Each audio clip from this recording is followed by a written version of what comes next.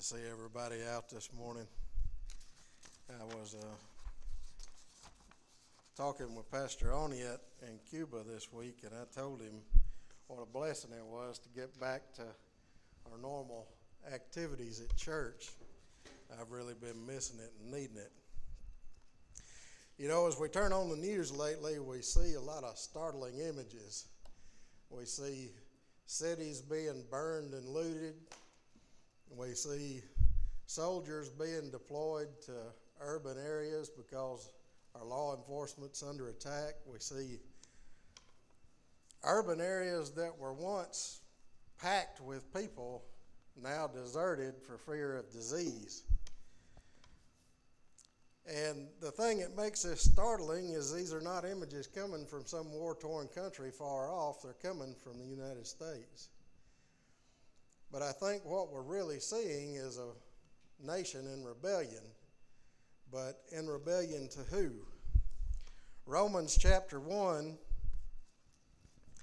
starting in verse 17, for therein is the righteousness of God revealed from faith to faith, as it is written, the just shall live by faith, for the wrath of God is revealed from heaven against all ungodliness and unrighteousness of men, who hold the truth in unrighteousness, because that which may be known of God is manifest in them, for God has showed it unto them.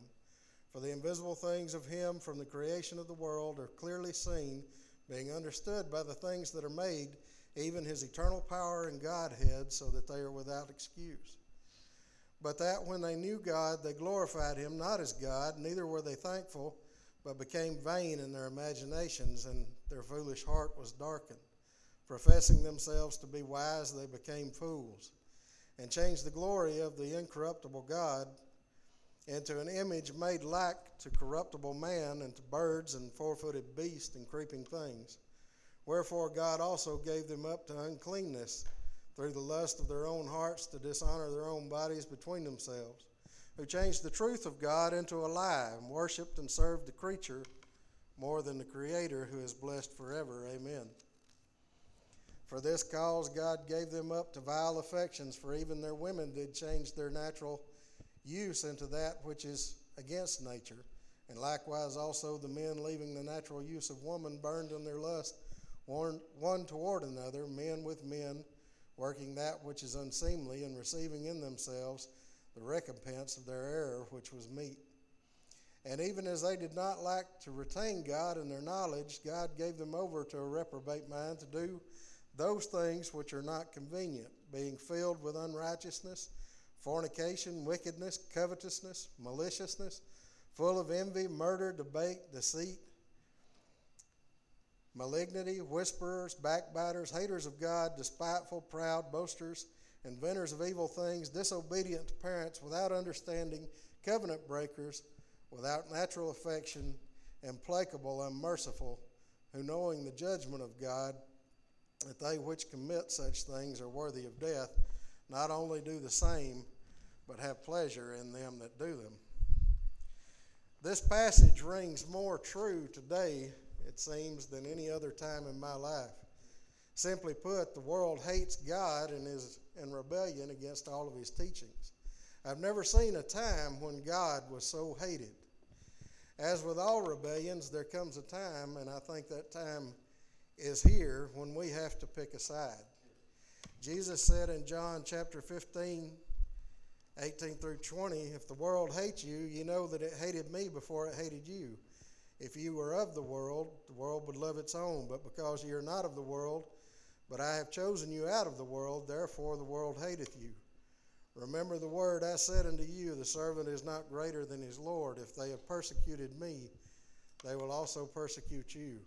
If they have kept my sayings, they will keep yours also. The world will hate us because it hated Jesus. It will hate us because we've been set free and are no longer bound to it by the chains of sin. The question we have to ask is, which world are we trying to connect with? Are we trying to hold on to this world that no longer makes any sense to us? Or are we seeking relationship with God and trying to draw closer to his kingdom? Are we chasing money, entertainment, and popularity? Do we measure our success by the size of our bank account, how much stuff we have, or what we got to do, or our social media presence? Are we trading the blessings of God and our calling for likes, dollars, and ticket stubs, all the while ignoring the calling to shine a light in the darkness? As we look over the battlefield, we must remember that the rebels that we see are not the enemy, but the victims. They are, as we once were, bound by the chains of sin, bereft of truth, and deceived by the enemy. It was for such that the blood of Jesus was shed. If we fight the enemy not with his weapons, with hate and wrath, but with the Holy Spirit and with God's grace through prayer, witnessing and being an example. Our job is not to hate these people, but to love them enough to give them the truth, to try to free them from their bondage as we were once freed from ours. Every heart won for Christ is a victory for us. As Hawk Nelson sang in Call It Grace, some may call it foolish and impossible, but for every heart it rescues, it's a miracle. It's nothing less than scandalous, this love that took our place. Just call it what it is. Call it grace.